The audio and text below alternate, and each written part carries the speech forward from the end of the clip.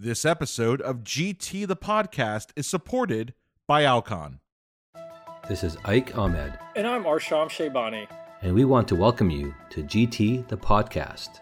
We're bringing this to you together with BMC and Glaucoma Today, to offer audible insights into current topics in glaucoma care. Presented by the authors of our latest, most read GT articles. Check it out. Welcome to GT the Podcast. In this episode, Dr. Ola Pietraszkiewicz reads her article, A Holistic Approach to Glaucoma Care, from the September-October issue of Glaucoma Today. This article highlights the correlation between vision loss and mental health, and discusses how an understanding of the psychosocial determinants of health for each patient can improve patient-physician relationships as well as health outcomes. More on this from Dr. Pietraszkiewicz.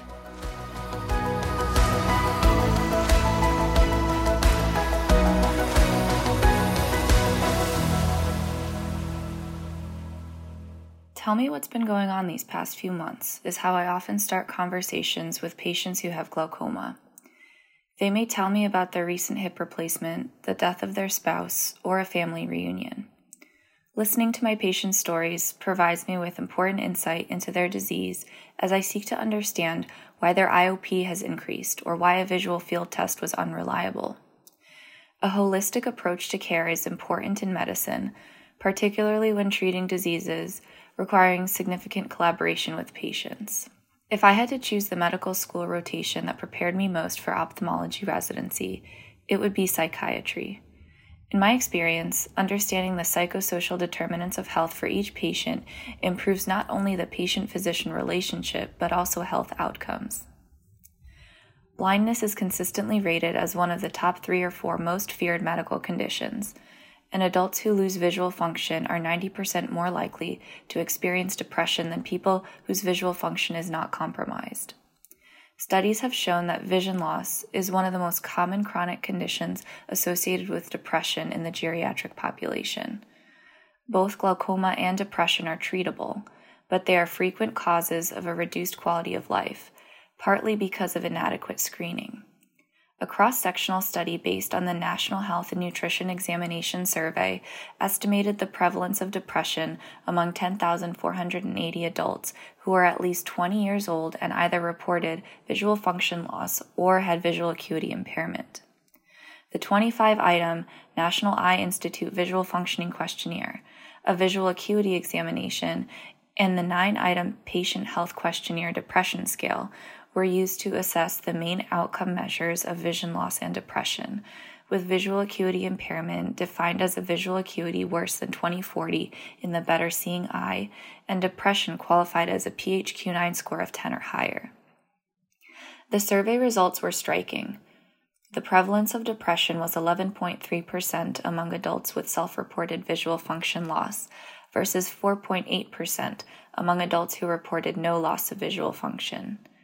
Interestingly, the prevalence of depression was 10.7% among adults with decreased visual acuity versus 6.8% in adults with normal vision. After correcting for 15 variables, only a self-reported loss of visual function was significantly associated with depression, with an odds ratio of 1.9. The important distinction between self-reported visual function and measured visual acuity is that visual function takes into account patients' perceptions of their limitations and permits them to quantify their disability. Individuals who perceive a reduction in their ability to perform instrumental activities of daily living have been shown to be at increased risk of depression. People who are depressed may not seek care for eye problems, and if they do, they may be less likely to adhere to treatment. For these reasons, depression may hasten the pace of vision loss. One suggestion stemming from the findings of the NHANES is that eye care professionals consider screening for, diagnosing, and potentially treating depression to reduce the burden of depression-related disability. Given the state of healthcare today, ophthalmologists are unlikely to find the time to diagnose and treat depression. However, it may be reasonable to administer the PHQ-9 to screen patients and provide an appropriate referral. Another option is to refer patients who exhibit signs of depression for case management.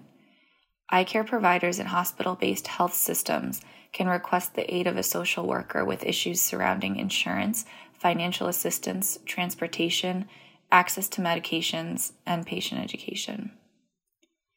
Perhaps the most direct way for ophthalmologists to provide holistic care to patients with glaucoma is to routinely refer them to low vision services.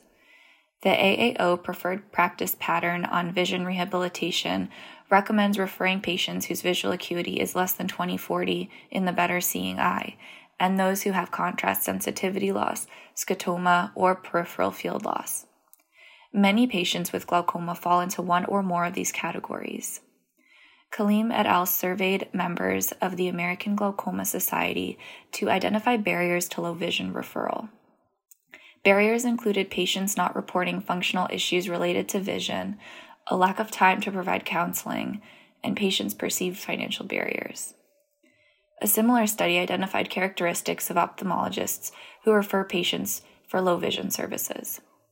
These included a familiarity with the AAO Preferred Practice Pattern on Vision Rehabilitation, a practice with a patient population who has used low vision services, and the provider's satisfaction with their current referral practices.